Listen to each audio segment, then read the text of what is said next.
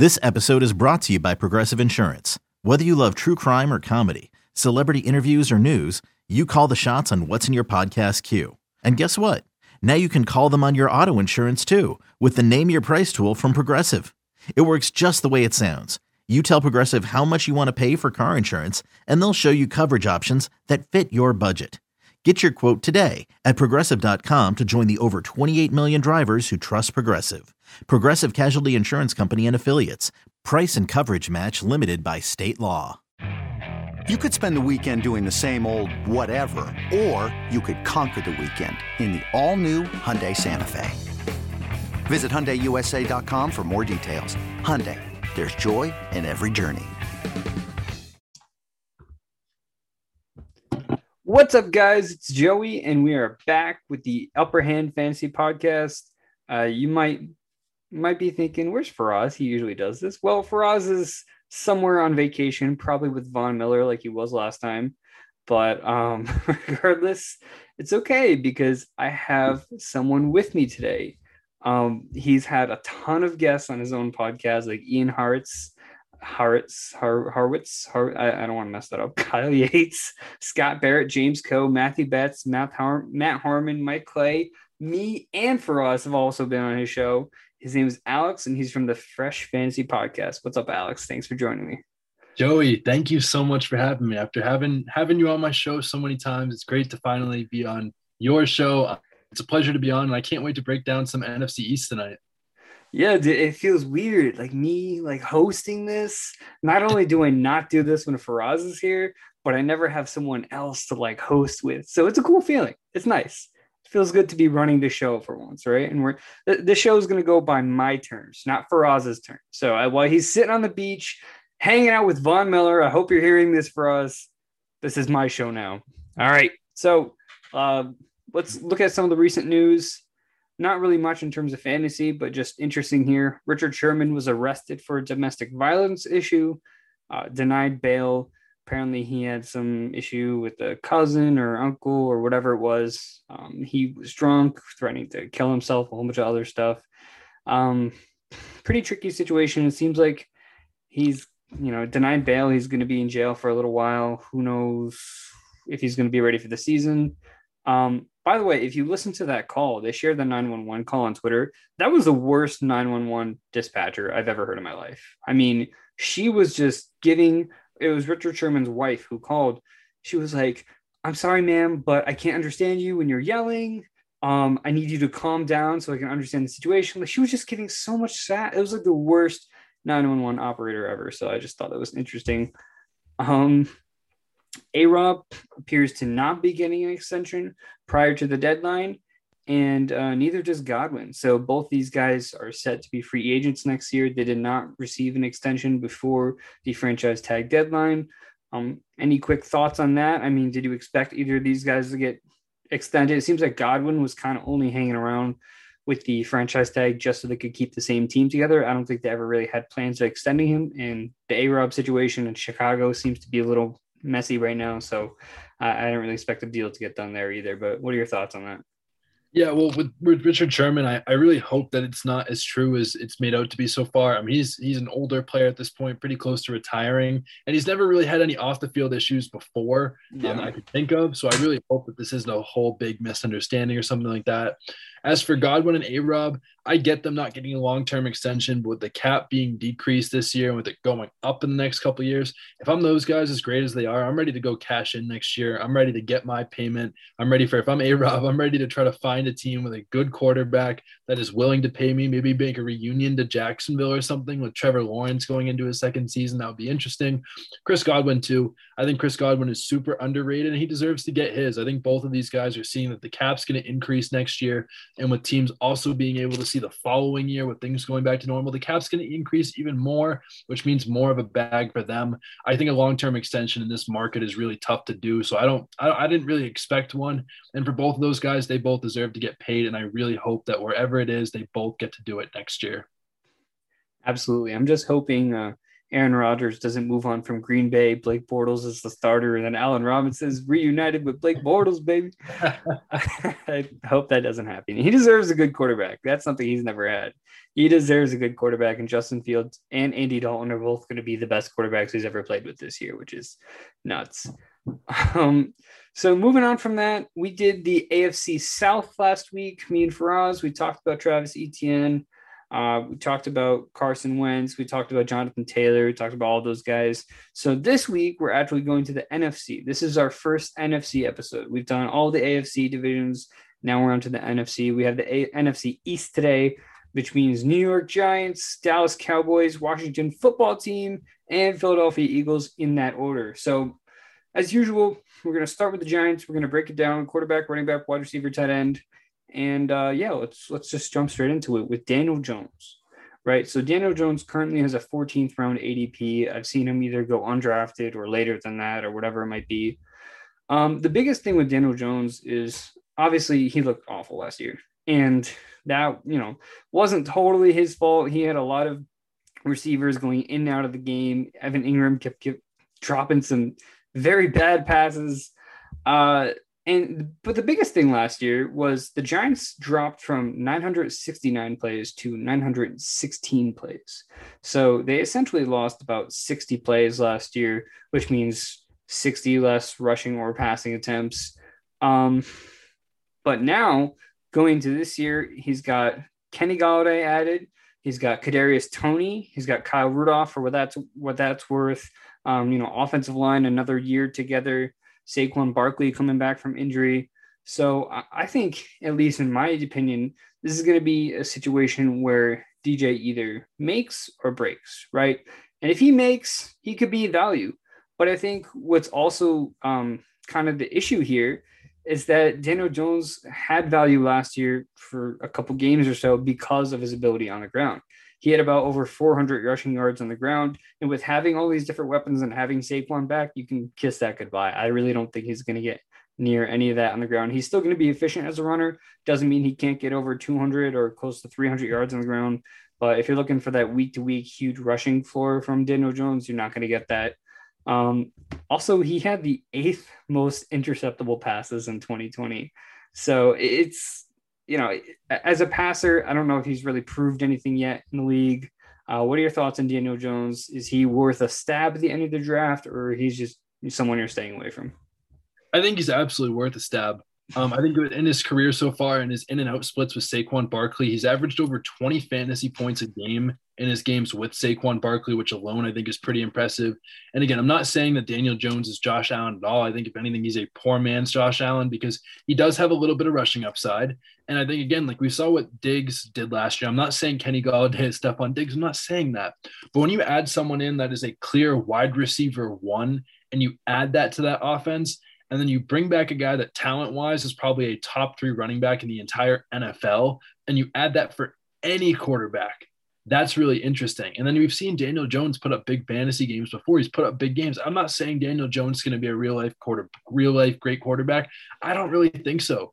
But I don't think this defense is amazing. He's going as the QB 19 right now, and I think he's one of the best guys to take a flyer on. There's not many QBs that are going outside the top 12 right now that have as good of weapons as Daniel Jones does. He was PFF's leading deep ball passer last year, which actually helps Kenny Golladay. I don't love Kenny Golladay fantasy. We can talk about that later. But again, there's not many guys that have that many great weapons. He's averaged over 20 points a game in fantasy with Saquon Barkley playing. And then you add Kenny Golladay to that, there's a real path for him being a top 12 quarterback. I think that he's a guy that if you don't draft a quarterback till late and you want to take 2 quarterbacks, I'm fine with taking like a Matthew Stafford or Joe Burrow going around QB 12 or 13 and say, okay, hey, let me throw Daniel Jones on my bench or a Trey Lance or someone like that has a lot of upside and some good weapons. I'm totally willing to do that. And I think Daniel Jones is very interesting for fantasy next year.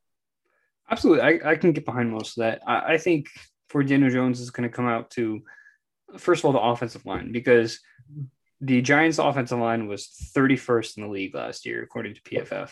So not a good look for Daniel Jones. I don't think I was surprised they didn't spend that first round draft pick on someone like Rashawn Slater, who they thought they might have been able to get before they traded back, or just any offensive lineman, especially a guard, which is really where they're missing. Kevin Zeitler just got traded to the Ravens this last offseason. So that offensive line is going to be an issue. But let's go to Kenny Golladay now, because you mentioned something interesting about Daniel Jones's deep ball accuracy. Funny enough, Daniel Jones has the 7th highest deep ball completion percentage in the entire league last year. And that was with guys like Darius Slayton, Sterling Shepard, Evan Ingram dropping every single pass thrown his way. So considering Kenny Golladay in 2019, right now I'm going to talk about Kenny 2019 because in 2020, he had that mysterious hip injury, AKA the contract, that kept him out for a ton of games. But yeah, in 2019 with Matt Stafford, Golladay caught just 65 out of 116 targets. He only had 7 drops, so there's 44 targets totally unaccounted for. It could be a combination of Stafford. It could be Galladay's route running. Who knows? But ultimately, Daniel Jones having the 7th highest deep ball completion percentage. If there's one thing he's doing right, he's accurate downfield. If there's one thing Kenny Golladay does right, it's getting down the field and using his massive size to get open and catch those contested catches. So if Golladay can see over 100 targets, which is very possible in this offense, right? With Sterling Shepard, Kadarius Toney, Saquon Barkley, and all these other guys, it may not seem that likely. But if he's truly the wide receiver 1 in New York, and I believe they paid him to be that, it shouldn't be hard for him to get over 100 targets.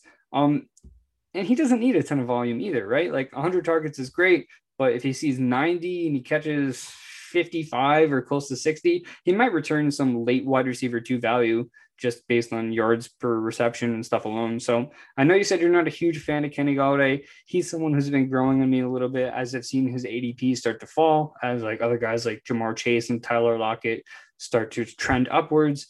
But what are your thoughts on Golladay? Would you take him in the 5th round? Yeah, I don't think I would. And again, I didn't like Stephon Diggs last year, so fool me once, fool me twice.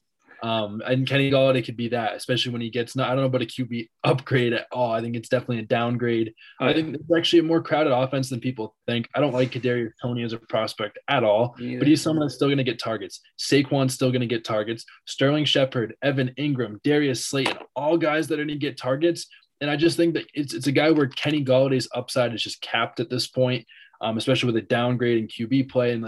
Again, Daniel Jones is amazing this year, which is possible, and I hope it happens. Shout out to Stephanie Smalls. I know she loves Daniel Jones. We'll see what happens. But again, just because of the crowded offense last year, he only played 5 games last year. I just don't think he has the ceiling that I'm looking for. But again, maybe he is a lot better than we think he is, and maybe Daniel Jones will have a breakout year. I'm just betting against that happening. I'd rather take someone like a T. Higgins or a Deontay Johnson that's going right around that range that I think have higher ceilings than Kenny Golladay do right now, especially when, again, Kenny Golladay, unless he gets like 120 or more targets, I just don't think he can finish in the wide receiver 1 unless he gets the proper volume. Could he do it? Yes, but I just am going to bet on against. I'd just rather take other guys in that range right now. Yeah, definitely see that. And like I said, if he can get over 100 targets, I think he can return wide receiver 2 value. He doesn't need 150 targets to return that type of value. But yeah, I definitely see your points. I don't really have too much on these other wide receivers. Kadarius Toney, he's got the 1st round draft capital. I have no interest for fantasy reasons. If you're in a really deep league and you want to take a shot on a guy with 1st round draft capital, sure, do it. Maybe they have a certain plan for him. Maybe they don't. But the only guys I'm really interested in this offense are going to be Saquon. It's going to be Kenny Golladay to a point. And then Evan Ingram, we'll talk about in a little bit. Still not another guy I'm not too hot on. But so Sterling Shepard, Darius Slayton, Kadarius Toney. Do you have any late round interest in any of these guys, or are you not even considering them? Well, I think here's the thing. It goes both ways. So if I had to pick one, I think Shepard's definitely my guy here. Again, he's the wide receiver 66 right now. I know in Matt Harmon's reception perception, big thing on my podcast.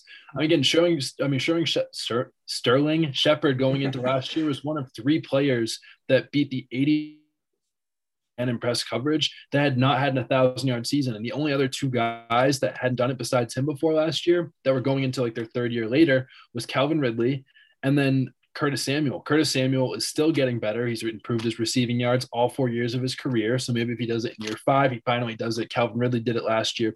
Sterling Shepard's the only guy in that history to never do it so far. That's since 2014.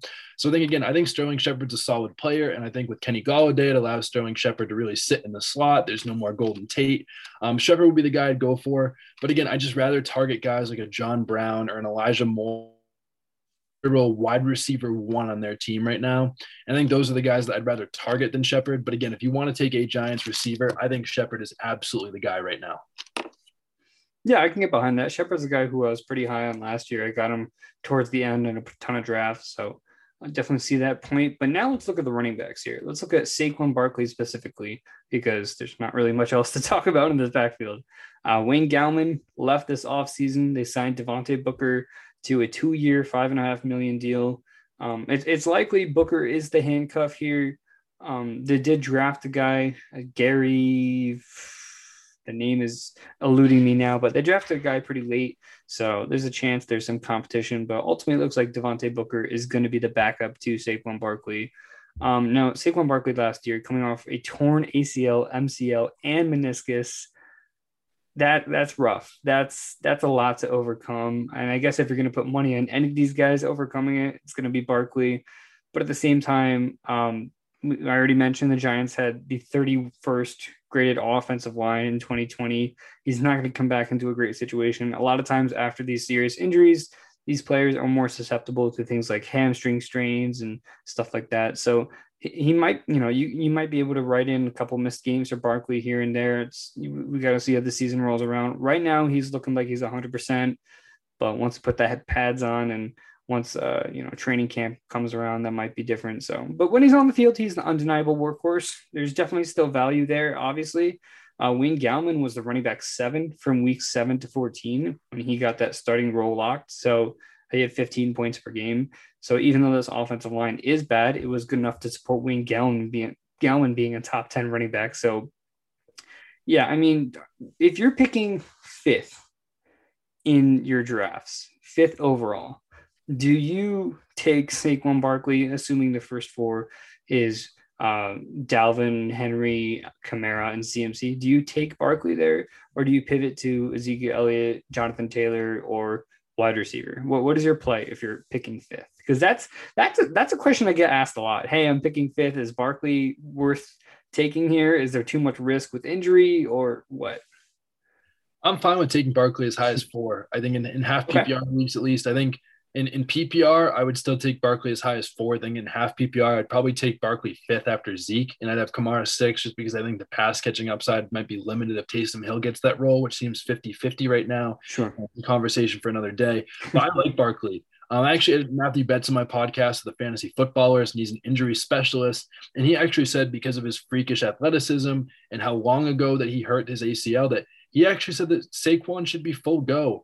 And I think so often in fantasy, people like to talk about, okay, well, he's missed 17 out of his 32 games over the last 2 years. But at the end of the day, if there's multiple people, and I have another guy coming on my podcast tomorrow to talk about injuries, Edwin Porras of Fantasy Points. I don't mean to shout that out, but again, we're going to talk about Saquon too. And if those guys are both saying to me that both know way more about injuries than I ever will, or you probably ever will, oh, absolutely, decide to go to medical school, who knows? But again, I digress. I think at the end of the day, if those guys are both saying Saquon Barkley is going to be fully healthy this year, no concern for injuries, why wouldn't you take him top 4? At the end of the day, I'm not saying that Saquon Barkley is back to being a top 3 running back and stuff like that. I don't like this offensive line. I don't like where his rookie year, he had 119 targets, and I think his upside is capped right now because, again, we talked about this crowded offense, and I don't think that he can hit 119 targets. Even 100 is really pushing it for the weapons that they have in this offense now compared to his rookie year. And, again, I think at the end of the day, I'm willing to take the talent at RB4, RB5 because I think he's massively talented. But it does worry me a little bit about the offensive line, the lack of ceiling for targets at least. But again, he's still one of the most talented running backs on the planet. I wouldn't be surprised if he has a top 3 season. So I'm willing to take him as a top 5 running back. I probably will in half PPR, PPR, and standard. It just matters who I might take someone different above him, like Kamara, number 4 in PPR versus Zeke in half PPR. But again, I think Saquon is a top 5 running back for me still. Absolutely. And I think when you say cap on targets for Any other player be like, 20, 30, but a cap on targets for Saquon Barkley is going to be like 60, 70. You know what I mean? It's not going to, he's not going to hit the 120 or whatever that he did in his rookie year, but the cap is very different for Saquon than it is for other players. So I just wanted to clarify that real quick. Let's move on to the tight ends because Evan Ingram, Kyle Rudolph, kind of a messy situation. Ingram isn't in a situation where he has to be that number one playmaker for this team. Barkley's back, and you have Kenny Golladay there. So I think targets are definitely going to be down for him. He had 10 drops last year and a lot of very ugly ones. I mean, there were some plays where if Evan Ingram caught this, maybe the Giants win this game. But when the pressure was on, he couldn't show up. I'm not necessarily worried about Rudolph. He's almost 32 years old. He ran routes on less than 70% of his snaps. He had 37 total targets last year. He's not as much of a threat as he has been in recent years. He is still a threat in the red zone, which could take away some opportunities from Evan Ingram. And obviously you have Kenny Golladay as well, a massive receiver who could take away opportunities in that spot as well. So when it comes to tight ends, it doesn't take a lot.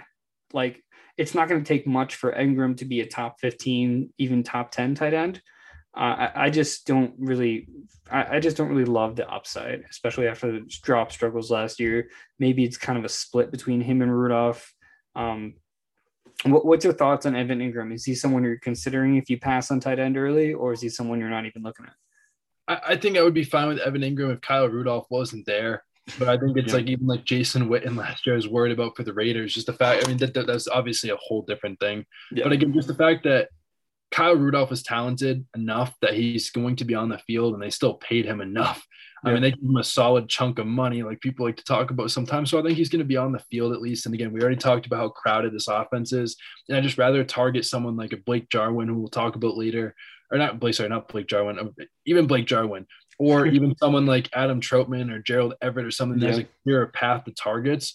Where, I mean, Evan Ingram could be like fourth or fifth in this team in targets. He's not going to be ahead of Golladay. He's not going to be ahead of Saquon. And I'm going to bet that at least one out of their other three wide receivers or even like John Ross or something might out-target him. And then you have Kyle Rudolph, who's a red zone threat. So where's Evan Ingram's upside? I love the talent. I think that he just hasn't been able to do it yet. But I think just the fact that there's so many other guys in this offense, and they added a tight end this year that's going to be a red zone threat. I think the biggest thing when you're drafting tight ends late is you have to have someone that has a ceiling, like we saw with Robert Tonyan last year, or Logan Thomas, or someone that has a legitimate top 5 ceiling. Those are the guys that I want to draft as a tight end, right now in the late drafts. I don't want to draft Evan Ingram right now at tight end 15 or 16 and be like, oh, well, he finished as tight end 11. So I'm like, I'm proud of myself. No. Tight end 12 over the last 4 years has averaged only 7 points per game. Yep. Maybe Evan Ingram can be a tight end 10 or 11. That's 7 points per game. That's not going to help you week to week. You need to be drafting a guy with legitimate upside that could finish as a top 5 tight end, and Evan Ingram does not do that for you. So I'm not drafting Evan Ingram in any league, but I wish him the absolute best. We're on the same page there. All right, so that's going to wrap up the New York Giants. Let's move on to the Dallas Cowboys here. So start with the quarterback, Dak Prescott, coming off that ugly injury. I think all of us saw that on TV. And was it Thanksgiving? No, it wasn't Thanksgiving. I think it was earlier than that. It was a primetime game. That's all I remember. But dislocated and compound fracture in his ankle. Not pretty. But what was pretty was before he got hurt in those 4 games. So he played 5 games. He got hurt like about midway through that 5th game. So in the first 4 games, which is what I'm going to go off of here, he was on pace for over 7,000 yards. Obviously, very small sample size. It would have not ended up that way, at least we think. But what's notable here is with Dak, the Cowboys ran 75 plays per game. And without Dak, they ran 51 plays per game. So that cuts down a lot of opportunity for these guys, Amari Cooper, CeeDee Lamb, Gallup, Zeke, whatever. And we'll talk about them in a little bit. But he's going into 2020 supposedly healthy. He's got these guys at his disposal. He only got to play with CeeDee Lamb for 4 games. So he's going into 2021 with Amari Cooper, CeeDee Lamb year 2, Michael Gallup still there, Ezekiel Elliott back at full health. That offensive line, more specifically, back at full health. I'll mention this now. It's in my notes for Zeke, but we'll pick around a little bit here. Throughout 2020, the Cowboys had games without Tyron Smith, Zach Martin, Cameron Irving, and others. By November alone, the Cowboys had 15 different starting offensive line units. So that doesn't even include losing Travis Frederick prior to the season. So, yeah, he didn't really have much to work with as far as an offensive line. Same goes for Zeke and a couple of these other guys. His mobility going into 2021 is expected. Obviously he's not going to do as well on the ground coming off this type of injury, but he could still sling it, and he very much will with these targets. So what's your feeling on Dak? Do you see him as a value? I see him as someone who could finish as the QB1 overall, and you can get him in the 5th, 6th round as opposed to getting someone like Patrick Mahomes in the 3rd, Josh Allen in the 4th, whatever it might be. So what's your thoughts on Dak? Is there too much risk with the injury, or is he someone you're targeting? I don't think there's any risk. Again, I direct the Matthew Betts podcast that I had. Is he said with the Dak thing, with the amount of time that he's had off and what it is and what we've already seen from him in videos, it looks like he's going to be fully healthy. I mean, sure, maybe the rushing upside might not be as there much because he might be a little afraid to run. But again, this is a guy that was the QB2 the last time we saw him play full season. That doesn't even include last season. Yeah. But I think last year's a little overblown. They had a super easy schedule in those 4 games. And the fact that they passed 201 times in those 4 games. I mean, they were averaging over 50 pass attempts a game. So I think that's ridiculous. But again, this defense didn't get much better. I still think they're going to be a bad defense. I still think they're going to play a lot from behind. I think Dak is still a top 5 quarterback for me. He'd probably be number 5. I'd take Kyler, Lamar, Josh Allen and Mahomes over him, but Dak would be right at 5. I definitely take Dak easily over Russell Wilson, Justin Herbert, Jalen Hurts, those guys going in that next tier. Dak's absolutely a top 5 QB for me. And I think you're right, because of the weapons he has all around, my goodness, he could absolutely be the QB1 this year. So I'm totally fine buying Dak as a top 5 quarterback right now. Absolutely. So since we're staying on the topic of quarterback, I'm just going to skip around to wide receiver here. I mentioned the plays per game, but the passing plays per game, you mentioned it, over 50. He had actually 64 pass attempts per game with Dak Prescott in the first 4 games, not including the 5th game. Wow. So it was 64 pass attempts per game. Obviously way overblown. It may not be 64 next year. Yeah, I'll be very surprised if it is. But what's really interesting also is that the Cowboys actually had the number 1 pass plays per game, even without Dak, for the entirety of the year. So even after Dak got hurt, they were still slinging it a ton. And when you have Dak healthy in that, behind center, they're still going to sling it. And that's my point here, to where Amari Cooper, CeeDee Lamb, and Michael Gallup all have value. A lot of people like to shit on Amari Cooper. A lot of people like to say that he's inconsistent. But even with Andy Dalton and Ben DiNucci and whatever the hell else happened last year, he still only had 3 bad games, right? 1, he was lined up against Bradbury, and that was the game Dak got hurt. 2, it was when Ben DiNucci completed 52% of his passes. And the last one, he only had 3 targets against San Francisco. So obviously there's excuses for everything out there. But in the end, like, if Dak is truly going to be throwing this much, there's no way Cooper and Lamb don't have enough to both eat and both be wide receiver 1s potentially. CeeDee Lamb, I do like him better than Amari. That being said, you do not like this. You do not like this. So what about Amari Cooper? What do you want to say about Amari Cooper? Amari Cooper's played 6 seasons in the NFL. Okay. If you're listening into a podcast right now and you're doing the dishes, listen up for 60 seconds. Okay. This is why you don't want Amari Cooper. He's played 6 seasons in the NFL. Here are his positional points per game finishes over his 6 seasons: 30, 37, 22, 21, 14, and 22. His highest is 14 in 6 seasons. He's going as the consensus wide receiver 14 right now, and that is his best points per game finish of his entire career, and that wasn't even last year. And again, could he be great with Dak? Absolutely. But he's going into his 7th season. He's never finished above wide receiver 14 in points per game. Of course, durability is great, but at the end of the day, Amari Cooper is inconsistent. His highest finish is 14 in points per game, and he's been outside the top 20 in 5 out of his 6 years. And then you add someone in like CeeDee Lamb, who's getting unreal reports out of OTAs and so far saying that this guy's going to be amazing, and CeeDee Lamb's going cheaper. I don't know why you're drafting Amari Cooper when you can get CeeDee Lamb like 10 or or 20 spots later in some drafts when he could be even better than Dak, especially when they have one of the most difficult schedules for wide receivers in the NFL. And that really benefits slot guys because that's where the least coverage goes. And Lamb played slots 87% of the time last year. Again, don't draft Amari Cooper, draft CeeDee Lamb. I don't like Amari Cooper. He's inconsistent. I already listed his finishes. I'm going to shut up about him, but just draft CeeDee Lamb. Don't draft Amari Cooper all day, every day. Here's my rebuttal on Amari Cooper, though, because your whole thing here seems to be like he hasn't done it. He hasn't been you said a wide receiver 14 has been his best year, right? So I have him at wide receiver 14, and I don't necessarily consider that his floor, right? If you look at his past, that's what he's done. But if you look at his past, you also look at a guy who in 7 seasons has had 6 seasons over 1,000 yards. So he's been consistent as a receiver. He's getting a ton of targets, and this is clear, far and away, his best situation ever, right? I mean, he's literally never been in Dallas with Dak completely healthy behind with the most passing plays per game in the entire NFL. That is far and away his best situation. Yes, you see CeeDee Lamb there, but if the Cowboys are truly going to throw almost 700 times this year, there's plenty for Cooper to have over 100 targets, be a potential low wide receiver 1.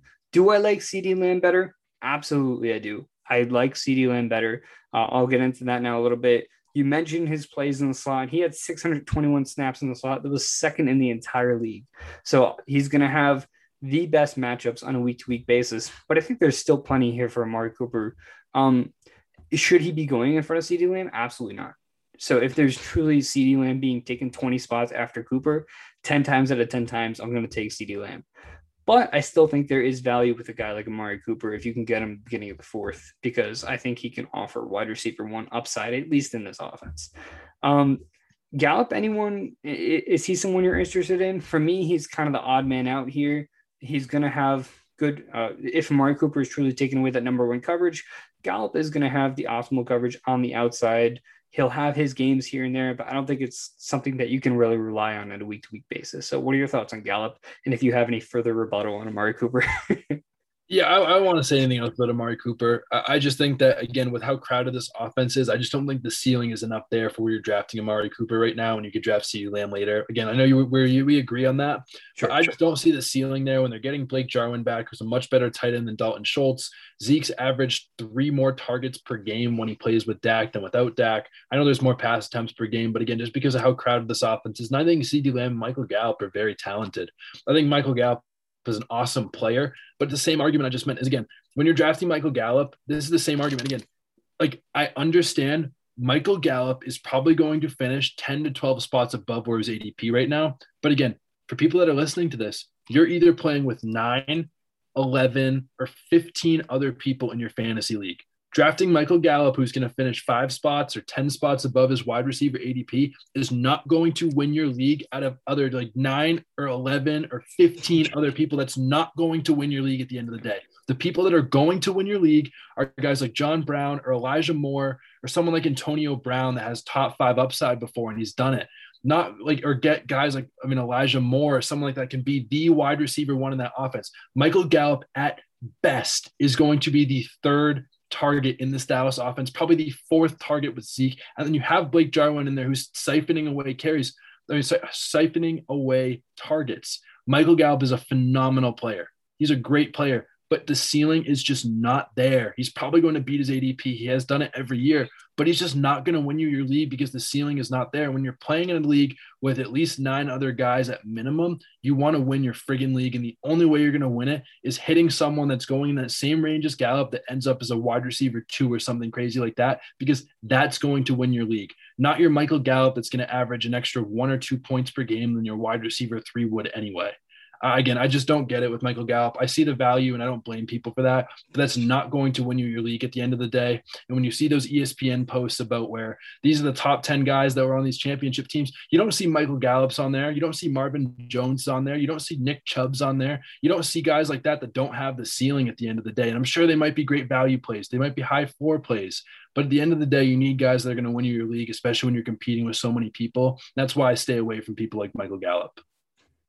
Absolutely. I'm in agreement there. I think the upside with Gallup comes if Amari Cooper or CeeDee Lamb get hurt. 100%. 100%. You know what I mean? I'm not betting on that. Yeah, no, you definitely don't want to bet on that. His ADP is fair. I believe he's going after the 10th round. And if you're in a tough spot and you need a guy who has week to week upside, sure, he's a boom or bust option. There's going to be games where he has big games. So that's really the only upside he possesses. Can I say one more thing about that? That's one thing that I should also mention though, besides my rant about that. If you need Michael Gallup just to plug a hole in your team, fine. If you need a wide receiver 3, you went super ton of running backs early, and then you picked your quarterback and your tight end, and you're struggling to find wide receivers at the end. I don't mind taking Michael Gallup because, okay, I need someone that's solid. That's still going to get me like 8 to 10 points a game. If you're using him to plug a hole, fine. But again, I'd just rather go for guys that are the ceiling. But I don't mind taking someone like that that's going in that range. It's just going to plug a hole and fill a role for you. I don't mind that at the end of the day. But again, like I said, you've heard my ceiling rant already, and you know where I stand on that. But I don't mind someone taking him to plug a hole. So, and I just want to add one more thing about Amari Cooper, because this is just going to be the Amari Cooper podcast by the time we're done with it. But I mean, look, if Tampa with Gronk, with the running backs, with Leonard Fournette getting involved in the passing game, with Antonio Brown, with Chris Godwin, with Mike Evans, if Mike Evans, Chris Godwin, and Antonio Brown can all be fantasy relevant, I mean, we're just asking for Amari and CD here, right? Like, I think that's so possible in what's going to be the best passing offense in the entire NFL. That's the last thing I'll say about Amari Cooper. Let's move on to Ezekiel Elliott and Tony Pollard. Look, a lot of people are shitting on Zeke. If you had Zeke, you got burned that second half of the year. Was it his fault? I mean, he played through a hamstring strain. By the way, you know, Zeke has never, ever, ever, ever in his entire career missed a full game due to injury. It's crazy. Never. He's missed games because of suspensions. I think he had suspensions. I think that's literally it. He was suspended that 1 year. If he missed another game, it was because they were in the playoffs and they didn't want to use him, so they used Tony Pollard or whatever. But he has never missed a game due to injury. Last year, he dealt with a hamstring strain. He played through it that second half. We already talked about the offensive line. You spoke a little bit about the effect of having Dak on the field versus not having Dak on the field. As a running back, a lot of people say like, oh, Tony Pollard's going to come in and take those receptions. Zeke ran the second most routes for all running backs in 2020. So I really don't see a world where Pollard comes in, and not to say Pollard isn't a talented running back at all. Just speaking to Zeke is clearly the workhorse in this backfield. He is well worth that top 5, top 6 pick. The offensive line is back to full health. I got no problem taking him early. I know a couple people got burned last year. And hey, if that makes Zeke a better value this year, I'm all for it. But what's your feeling on Zeke? I think you have a pretty similar feeling. Yeah, I think people are ridiculous if you feel like you got burned on Zeke. I get that didn't return the value that you drafted him at, but Zeke playing through a hamstring strain, playing without Dak, and having almost their entire offensive line super injured for the entire year, still finished as a top 12 running back last year, period. His situation couldn't have been any worse whatsoever, and he was still an RB1. That's his floor. Why not draft a guy like that his floor is that running back 1, but he still has that ceiling where he was like a top 3 running back in fantasy while Dak was still there last year. So I think Zeke's absolutely amazing. Like you said, he's only missed game because of suspension. And even last year when the situation couldn't get any worse, he was still at RB1, still running the second most routes. And again, like you talk about money earlier, and I don't like the argument, but again, then you could say, okay, well, they're paying him $16 million a year. They're not going to play Pollard over him. Jerry Jones doesn't play like that. When has Jerry Jones ever played like that? So I think, again, Zeke has the upside. He clearly has the floor, as he was an RB1 last year. And I think that this offense is going to be a lot better with Dak. Their offensive line is going to be a lot more healthy. And then you can make the argument about how all those pass catchers and other guys make it so they can't ever stack the box against Zeke. I absolutely love Zeke this year, and I think that he is a for sure top 5 running back in every single format right now. And I'm willing to draft him easy at running back 6 or 7, where he's going in consensus right now, because people think he's just not the same anymore. He was second in expected fantasy points last year in the entire NFL. He was the leader in not producing, like in running back points less than exception, like the points that he was supposed to get and not getting there. He led the NFL in that, but that's usually something that seems to regress to the mean at the end of the day. I don't think Zeke is still the otherworldly talent maybe he once was his rookie year, but again, he's a guy that at floor is a running back 1 this year, and I'd take that every single day of the week, especially when he still has a top 3 ceiling, especially in this offense. Yeah, and I think Jerry Jones is always pulling the strings for this Dallas Cowboy team, and he's an old-fashioned guy. He's an old guy and he's an old-fashioned guy. So he wants Zeke going out there. He wants the same guy going out there. I mean, he had Emmitt Smith for like 12 years running that offense. So Yeah, I don't see that changing. Moving on to the tight ends here. It seems like the more we've been talking about this Dallas team, the more I find out that you are big on Blake Jarwin. Would that be true or? Yeah, I like Blake Jarwin a lot. Blake Jarwin's going as a tight end 18 right now. Dalton friggin' Schultz, who is the most unathletic tight end in the world, finished the tight end 14 last year without Dak. He was a tight end 12 in the 4.5 games with Dak last year.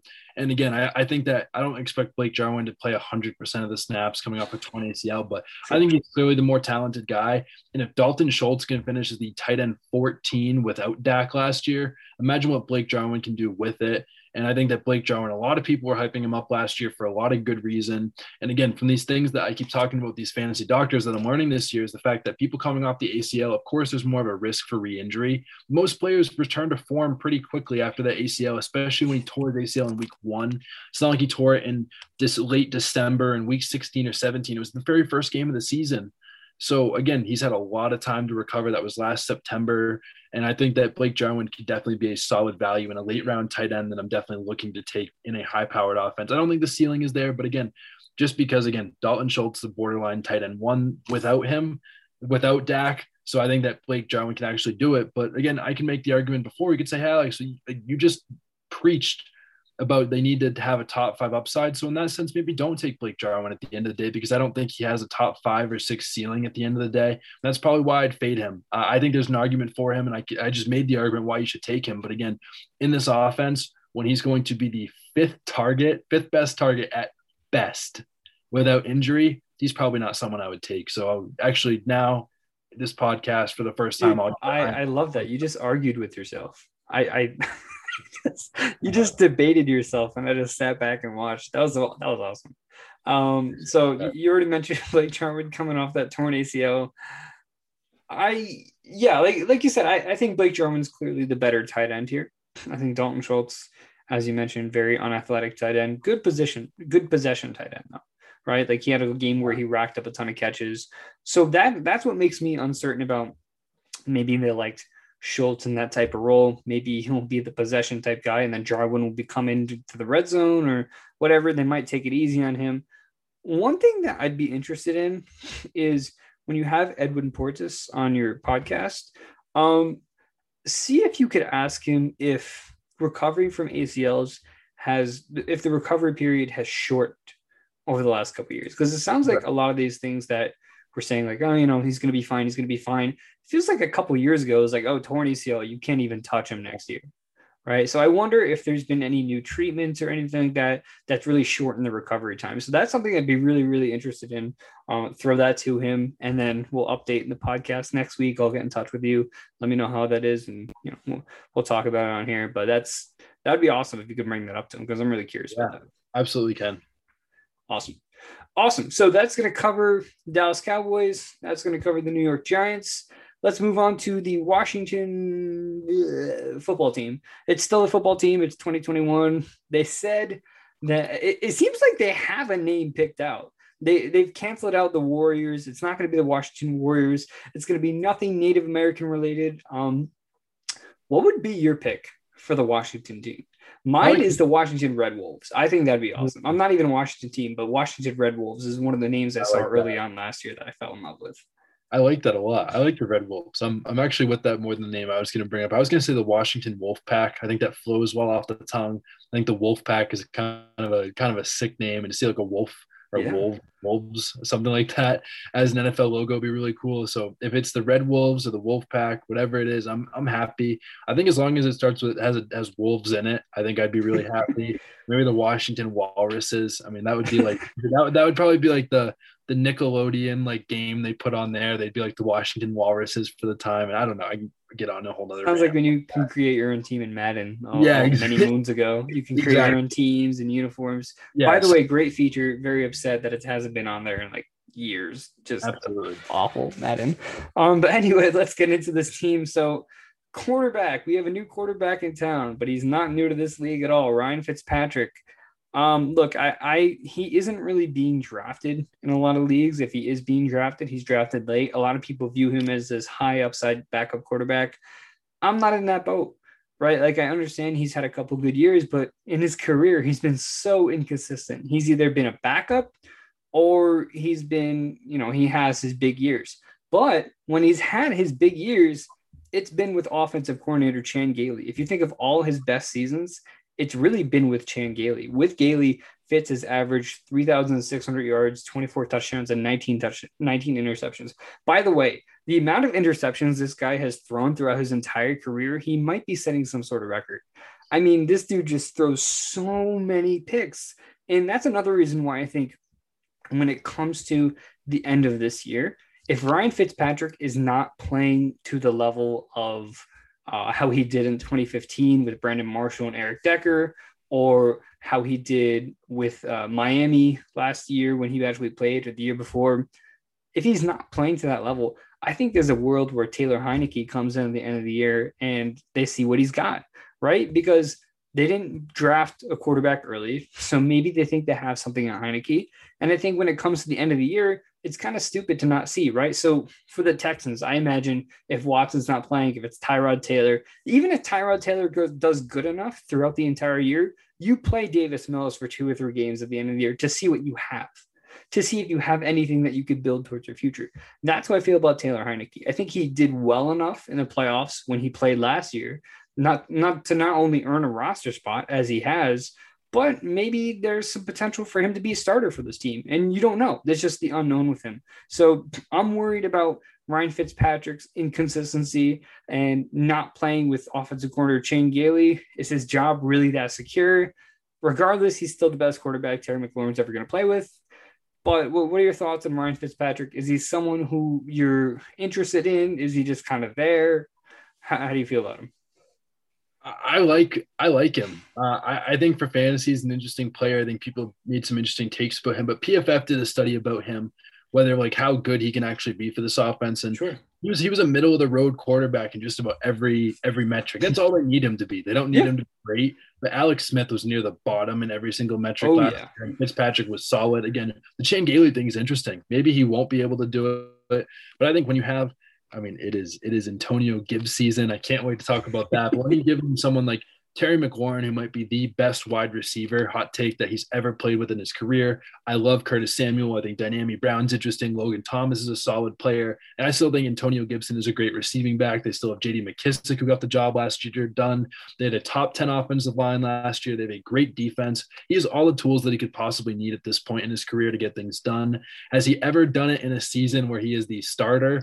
Really? No, but again, I think that with all these weapons, I think this is the best chance that he probably has the end of his career to do it. And maybe I'm just getting a little too excited about Ryan Fitzmagic and Antonio Gibson and Terry McLaurin. But again, I think he's going to do it this year. So we'll see.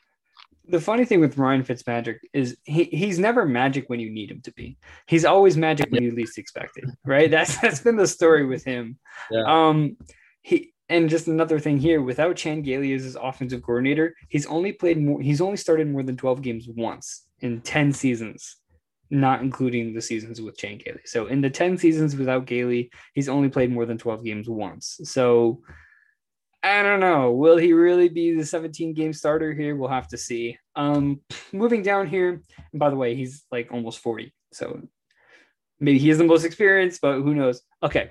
Moving on. So you seem really excited about Antonio Gibson. I'm going to let you take the floor on this one. I don't really have too much here, but I think the biggest thing people are concerned about is the toe injury. And I'm assuming that's something you brought up to Matthew Betts. Dude, you're basically the medical guy at this point. You're basically just the medical guy. Might as well start my own medical advice based off stuff that I've had on my own podcast. Edwin Portis said this. Matthew Betts said this. Well, when we first start out, let's forget the toe injury for a second. Let's just look at the comment. Coming into the season, Antonio Gibson had 77 career touches in college. He had more catches than he did rushing attempts, 33 rushing attempts in his entire college career. 3 or 4 seasons, and he had 77 touches. And then he came into the NFL to play running back for the first time in his career. And this is what he did. So he was 5th. Oh, you're cutting out a little bit. Hold on one second, Alex. Alex was about to get really deep into this Antonio Gibson talk, but it seems like he just cut out. Oh, no. Come on, Alex. Come on. Come on. All right. Well, we wait for him to come back here. It's just his face is frozen on the Zoom right now. Oh, oh, are you good? I'm good. You're back? I thought I lost you. No, no, no. I was sitting here. I thought I lost you. Yeah, you froze on me. You froze for me. Well, we'll see what the recording says later. It'll be interesting who they hear, whether it's me or you. Either way, welcome back to the show. Or me, welcome back to the show, whatever. The last thing I heard is you were talking about his touches, and he said he only did, and then he kind of so again, he only had 77 total touches in college. And then he came into the NFL, played running back for the first time, and this is what he did. So he was 5th in PFF rushing grade among 47 qualified running backs. He was 5th in missed tackles force per rush with 0.22, which is number 5 in the NFL. He was 15th in yards per carry at 4.7. He didn't have great yards after contact as he was number 33, but that improved from 2.6 in his first 8 games of the season to over 3.4 in his last 8 games of the season when he started to get the hang of things. He was number 1 in the NFL in stuff rate, which is tackles behind the line of scrimmage, and he only had that happen 4.1% of the time. He was absolutely ridiculous. And then Ian Hartitz had him on his podcast last week to do 10 questions with Antonio Gibson, which is awesome. Antonio Gibson himself said the toe is fully healthy. He's kept up with the recovery. It's not going to be an issue at all. And his his running backs coach himself said it's like night and day watching Antonio Gibson this year to last year. And Antonio Gibson on the podcast with Ian Hartitz said that himself for the first 6 or 7 games last year until that game against Dallas on Thanksgiving, he was just running out there. It wasn't like playing like a running back. He was just out there running. And then he's top 5 in all these different PFF metrics this year. And I think the thing that I love the most about him is the fact that over the last 6 years, the number 1 overall running back in all of fantasy has had at least 87 catches in all 6 of the last 6 years. And 5 out of those 6 years, they had at least 100 catches. J.D. McKissick had 110 targets last year. Antonio Gibson had 44. That's at least 150 touches that went to the running backs off of targets last year. So he absolutely has the target upside. He was phenomenal as a rusher. Look at his highlights, man. I watched those and I was so impressed. Again, I could go on and on about him all day, but the more I talk about him, the more I start to fall in love with him. Every single thing I read backs it up, and he's supposed to get even more of a passing game role. And the last thing I'll shut up about him, I promise, is the thing that Ian Hartitz was asking him, okay, why weren't you in more on passing downs last year? You were a wide receiver in college. Why weren't you there? And his coaches have said this, and he said this in the podcast. It was a mental thing. He had never played running back before, and he's still trying to learn the playbook in a COVID season as a rookie. So they just weren't overloading him, and that was the biggest reason. Don't tell me that a journeyman running back on his 4th or 5th team and a J.D. McKissick, who's turning 29 years old this year, is going to take snaps away from Antonio friggin' Gibson. I mean, seriously. I mean, again, he was ridiculous last year. He said it was more a mental thing. And the coaches said that we're going to give him all that he can handle mentally at this point. He said a full off season to learn and all that. Again, I'm all in on Antonio Gibson. I wouldn't be shocked if he ended up as the number 1 overall running back in all of fantasy football this year. Do I think it's going to happen? Absolutely not. But the path is absolutely there, especially with this offensive line, this offense. I can go on and on and on. Antonio Gibson for life, man. I mean, you convinced me. You definitely convinced me. Not that I was necessarily low on Antonio Gibson, but I think the biggest thing here is a lot of people don't realize how much last season was awful for these rookies, right? Like Justin Jefferson, obviously the outlier. He just makes it look like, oh, like why would any rookie struggle? But he's just such an outlier to look at Antonio Gibson. You mentioned like the second half, that's when he really started picking it up. Cam Akers second half, Jonathan Taylor second half. I mean, DeAndre Swift, even in the second half, started seeing more of this work. A lot of the wide receivers, Henry Ruggs wasn't getting as much involved. So a lot of these rookies struggled last year, and going into this year in the second year, we're going to see a whole bunch of sophomore explosions, and Antonio Gibson is definitely going to be one of those guys. I guess my only concern with Gibson is McKissick did a great job last year as a pass catcher. I wonder if there's any correlation to pass protection, right? Because you mentioned Antonio Gibson hasn't played running back before in the NFL, before running back at all before last year. So maybe there's something with pass protection where J.D. McKissic might still be on the field for a lot of third downs, and then adding Curtis Samuel and a lot of these other. What do you got? I have an answer for that. Does he have a good pass protection grade? So last year, among 65 qualified running backs, I don't remember the number, but Antonio Gibson was in the 30s out of 65 qualified running backs. It's not the best, not the worst. J.D. McKissic was actually 6th in pass blocking grade, but again, that was his first season. He should improve. And the thing is that people are saying, okay, J.D. McKissic is like way better at pass blocking. And the thing is, at the end of the day, Antonio Gibson is 30 pounds heavier than J.D. McKissic. So you can't tell me that like 175, 180 pound J.D. McKissic, who's 5'6", is going to be thwarting off these 300-pound guys. I think that's just a last season thing, but that could be the reason. But again, like I said, I'm all in on him. I don't need to say anything else about it, but I think the pass blocking thing is definitely worth an argument based on last season, but I expect it to much improve last year. The fact that he was middle of the pack among all running backs after playing running back for the first time in his career. Yeah, I mean, I definitely understand that, and I think it's a little bit and there's not even so much to really go in detail here because I love Antonio Gibson too, but I think there's more than just size when it comes to pass protection too, because it's about picking up the blocks, it's about knowing the playbook, knowing where to pick up the blocks and stuff like that. So I think J.D. McKissic, like I said, he's still going to filter in on some of these third downs, but Antonio Gibson's definitely going to have more targets than J.D. McKissic. He's definitely going to do great in the ground.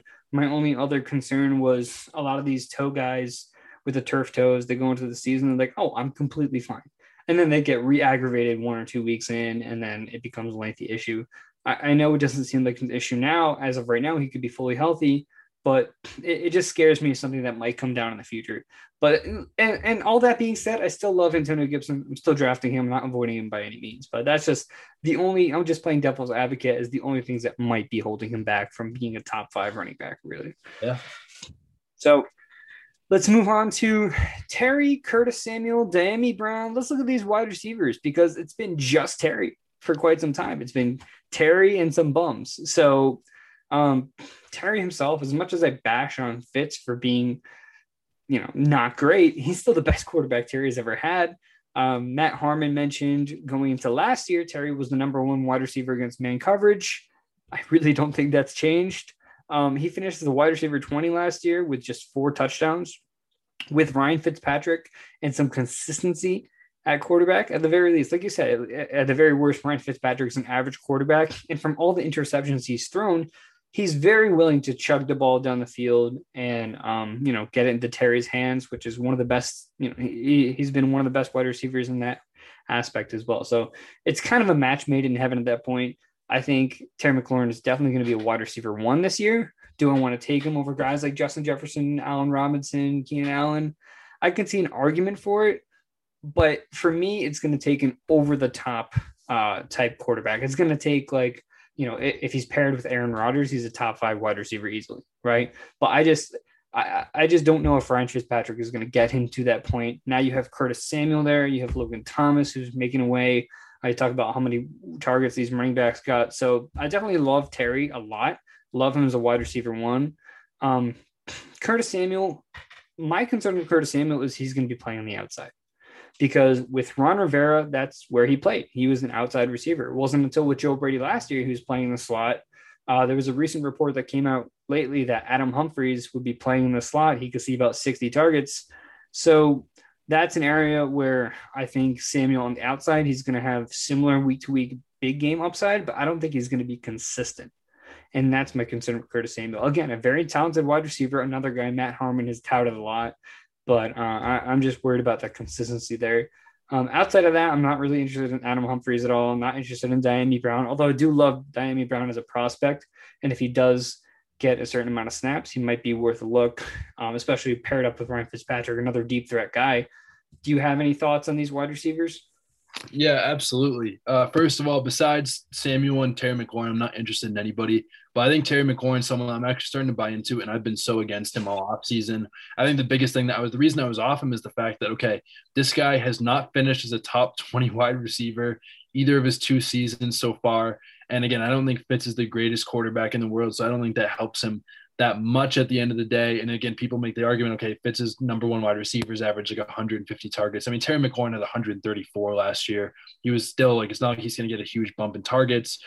And then the other thing that people say is, okay, well, like the other argument against him is the fact that last year, besides Logan Thomas, the second and third most targeted wide receivers in this team had 48 and 37 targets, which is pretty bad. But again, Terry McLaurin, the reason I'm starting to buy into him is the fact of this, simply. Over the first 10 weeks of the season last year, Terry McLaurin was the wide receiver 10 in fantasy, which is absolutely ridiculous. And then he played on not one, but he played on 2 high ankle sprains. At the end of the season, he was playing on a high ankle sprain in each leg. And no matter what you say, look at any metric last year for football. Alex Smith was a god-awful quarterback in every single metric.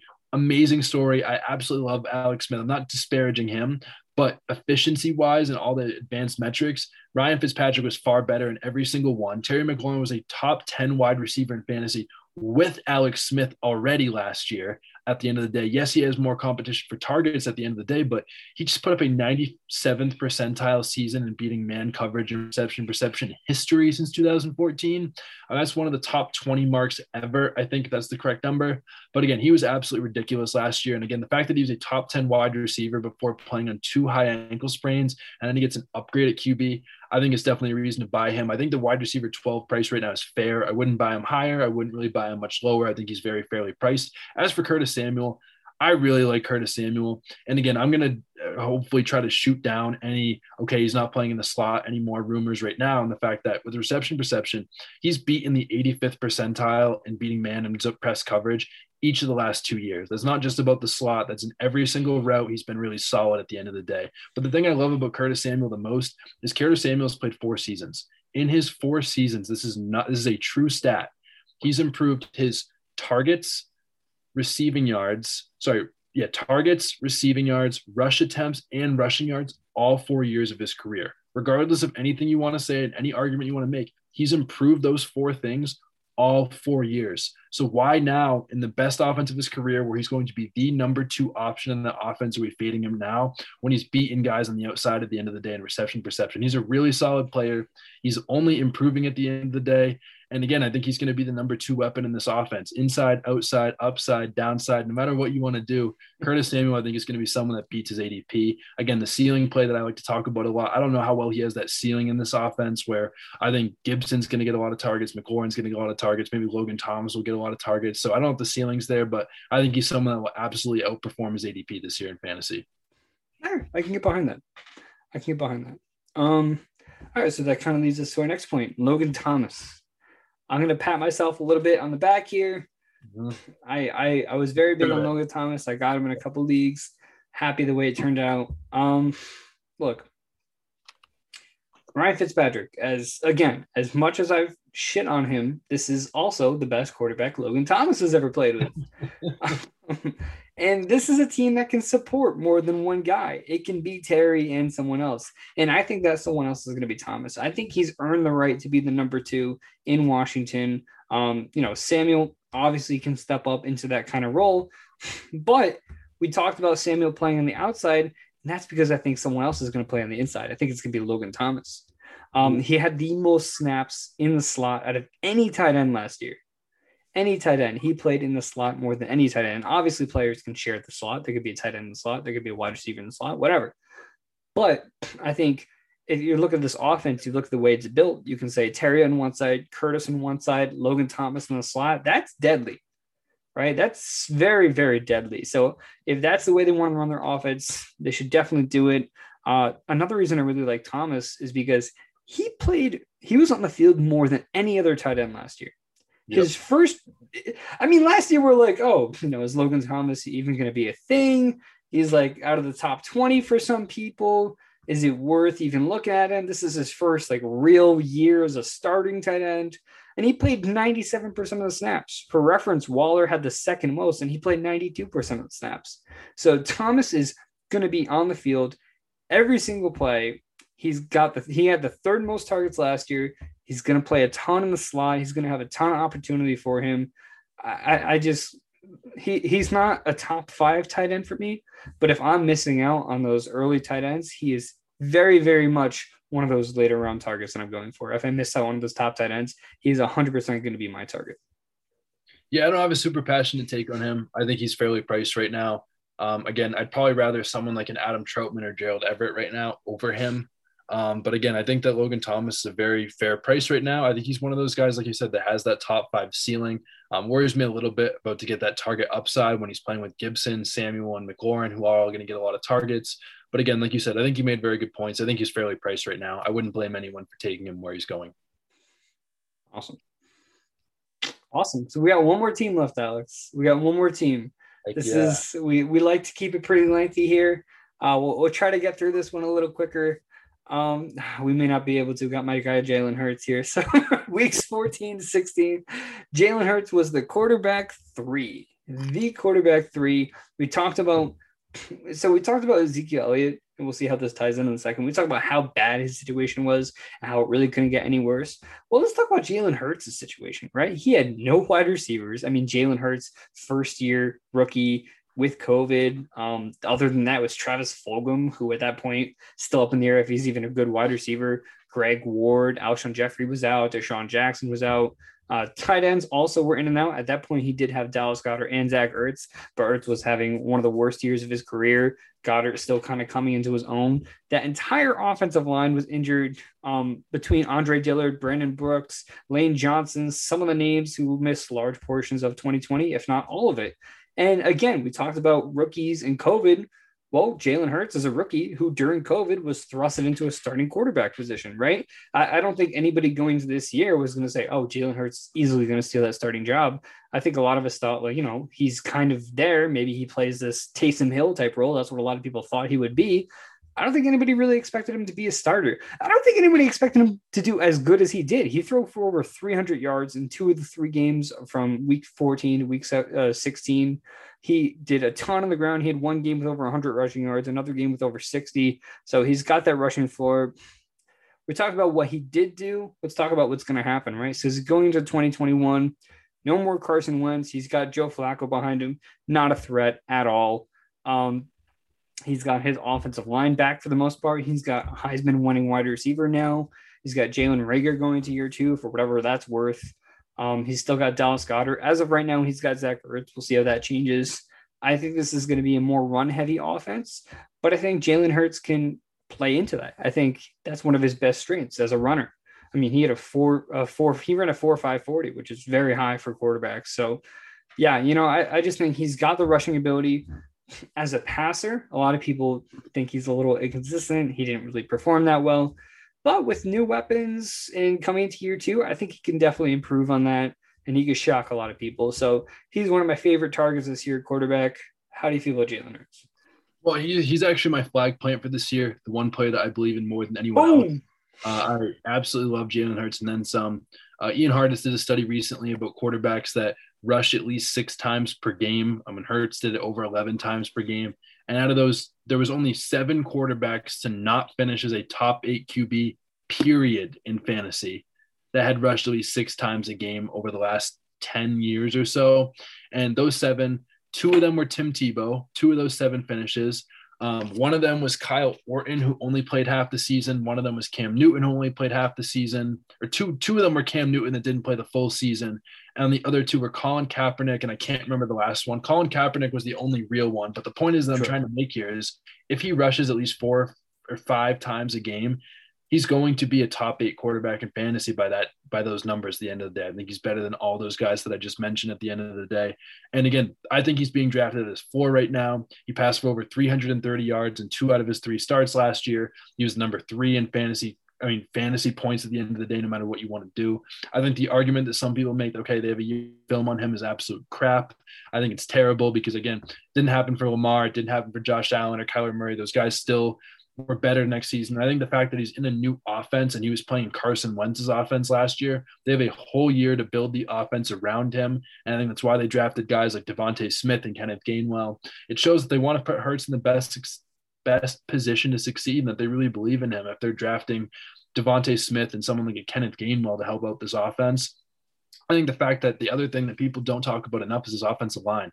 Out of their 5 offensive linemen playing full seasons, their offensive line combined last year missed 3.5 out of possible 5 seasons. So their offensive line, starting 5 for the last season, only played, I think, 24 out of a possible, like, whatever the number is, 16 times 6, 72, something like that games.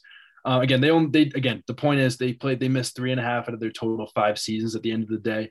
And rushing quarterbacks just have a super high floor in fantasy. So if he has a high touchdown rate like Lamar did his second year, I'm not saying he's going to be Lamar Jackson. He's not going to break the record for fantasy points, but I think legitimately he could be a top 3 QB just because of rushing upside. And if he throws somewhere in the neighborhood of 30 touchdowns in a 17-game season, just because of the rushing upside, he's going to be a great quarterback next year. I think he's a cheat code, as rushing quarterbacks are in fantasy at the end of the day. And he averaged over 10 rushing points a game last year. So when you're getting 10 points already, a 10-point head start on Tom Brady, and then you're playing fantasy and like going from there out the passing numbers, again, that's just such a huge advantage.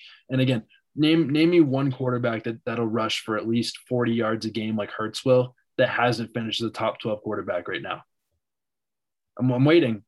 Besides Cam Newton last year, who was still the QB 15 with the worst offense that he possibly could have had, he's like the only one that I can think of over the last couple of years. At the end of the day, Jalen Hurts is my guy. I love him. He's my flag plant. I'm all in on Jalen Hurts this year. We're both on the same train with that one. Yeah, I got him in my Scott Fish Bowl. It took him in the third. I was really happy about that. I think, the way I think you had mentioned too, the way the league is formatted, it's a little different, but yeah, I still love Jalen Hurts. I've been getting him in about all my leagues. Let's move on to the running backs here. So you mentioned Kenneth Gainwell. I want to talk about Miles Sanders real quick. So Nick Sirianni coming in first year as the head coach for the Eagles. He likes to run a committee and he likes to run a lot. One thing he also likes to do is pass to his running backs, and that's something that we're going to see a lot this year. But will it be Sanders? I don't think it will. I don't think it's going to be Sanders who's going to see most of these targets. It's going to be a combination between Kenneth Gainwell, and it's going to be a combination of Boston Scott if he's still even involved. As a receiver, Sanders dropped 8 passes last year on 52 targets. That's not a great percentage, right? If you're 8 drops on 52 targets is pretty awful. He was not efficient as a pass catcher, but where he was efficient was as a runner. Miles Sanders last year with a crap offensive line, crap quarterback play, no wide receivers to stretch that field. He had 5.3 yards per carry. He had the seventh highest yards created per touch. And, he was making it work on the ground. What really hurt him was his pass catching ability. Now, with Hurts, Sanders had 19.3 points per game. Without Hurts, Sanders had 12.5 points per game. So that's a huge difference alone. And when you have a guy like Jalen Hurts, obviously he's going to take away some of the ground. But at the end of the day, Miles Sanders is going to be the best running back on this team. He's going to be the primary rusher. When it comes to pass catching, Kenneth Gainwell has already been compared to Nyheim Hines by Nick Sirianni. So it's going to be interesting to see how that plays out. Even if Miles Sanders loses a large portion or a decent portion of his targets, he's still going to be a viable mid to low end running back too. I have him just outside my top 20. And that's where I'll feel comfortable taking him this year. Do you have any strong opinions about this Philadelphia backfield? No, not at all. I think Miles Sanders is fairly priced right now. I think you made a good argument. I don't really have any strong opinions on him. He's not someone I'll get in a lot of drafts right now. I'd rather Myles Gaskin or Mike Davis that I think have a higher workhorse upside at the end of the day. But I think Miles Sanders is fairly priced. I don't blame anyone for taking him around RB20 right now. Awesome. So let's move on to the wide receivers here.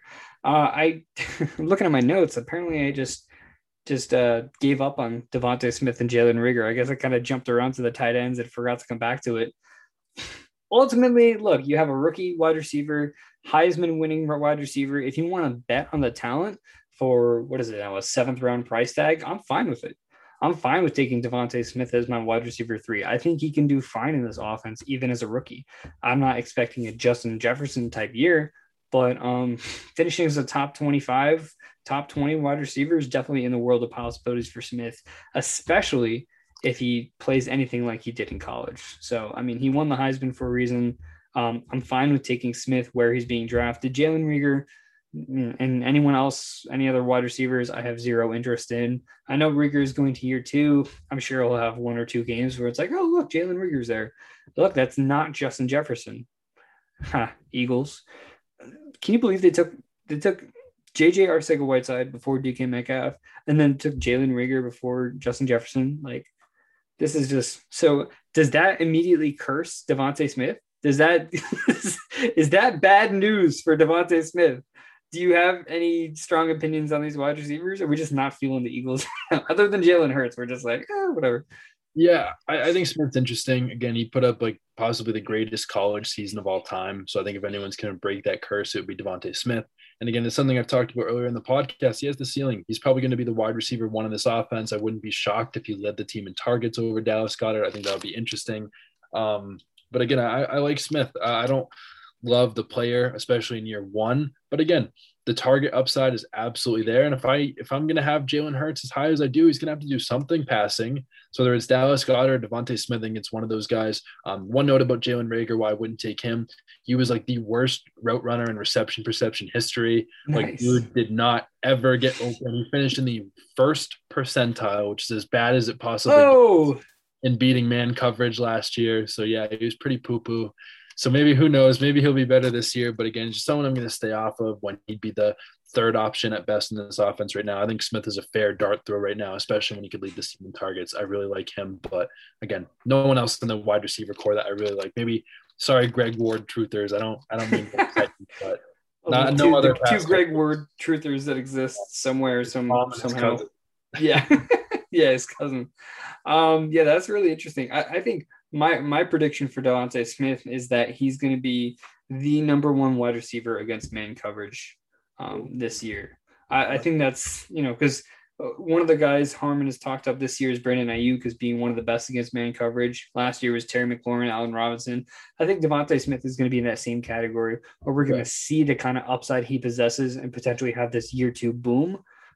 Year one as a rookie, who knows what the target's going to be? Who knows how efficient Jalen Hurts is going to be as a passer, regardless of what he does on the ground.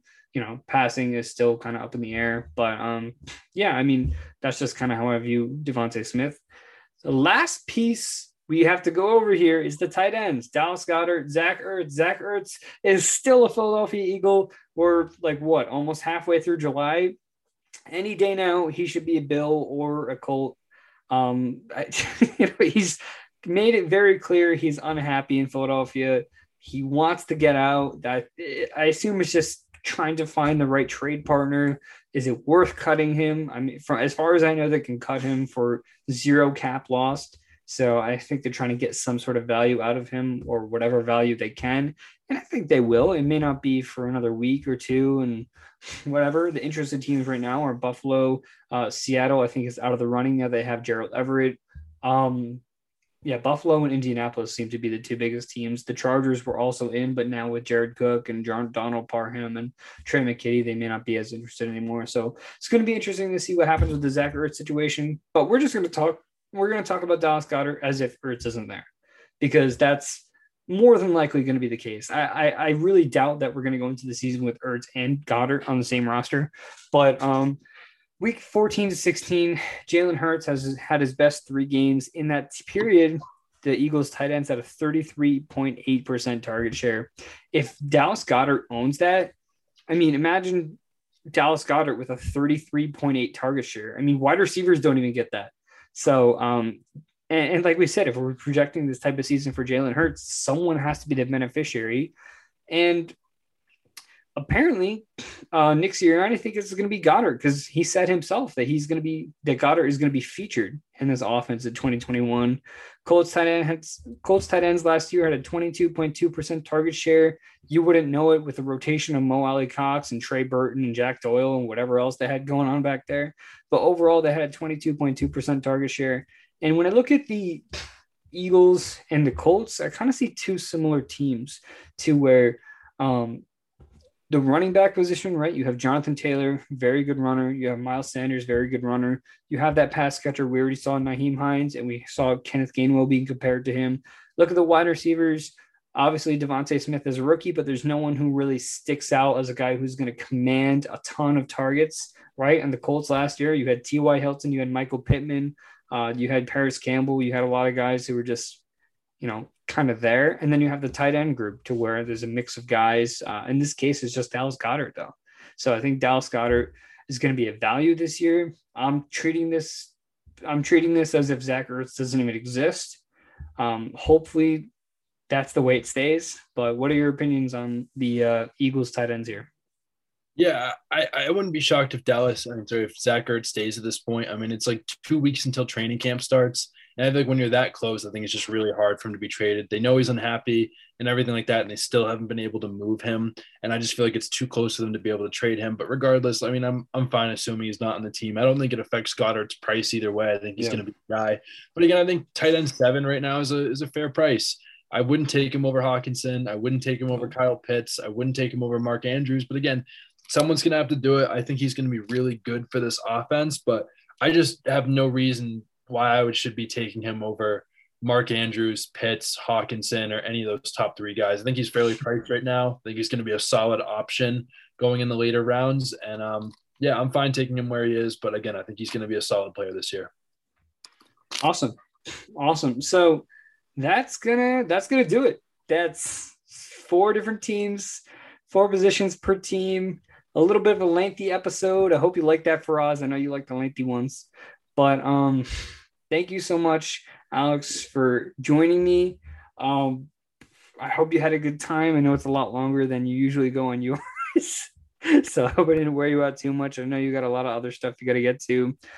So you are on Instagram, but you're mainly on Twitter now, right? I see you're getting close to 1,000 followers here. You're at fresh_fantasy_. Do you want to shout out your TikTok or anything else you got going on? Because your TikTok's been killing it too, dude.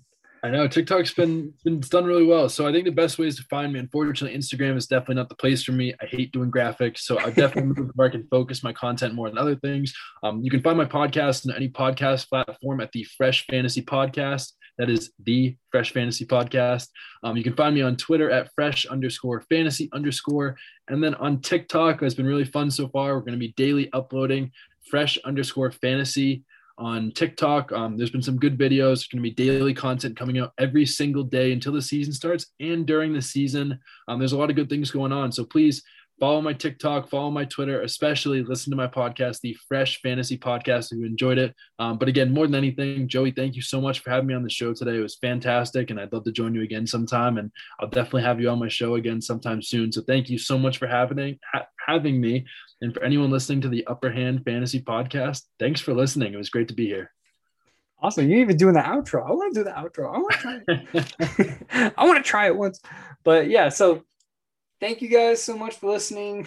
We'll see you next time. Next week, me and I think Faraz, unless he takes a little more of a hiatus on vacation, if Von Miller is truly there with him. Last time he went to Cancun, he literally ran into Von Miller and like some other people. But so Faraz next week, planning for him to be back. We're going to be doing the NFC West. So that's going to be a great episode. Thank you guys for listening, and we'll see you next time.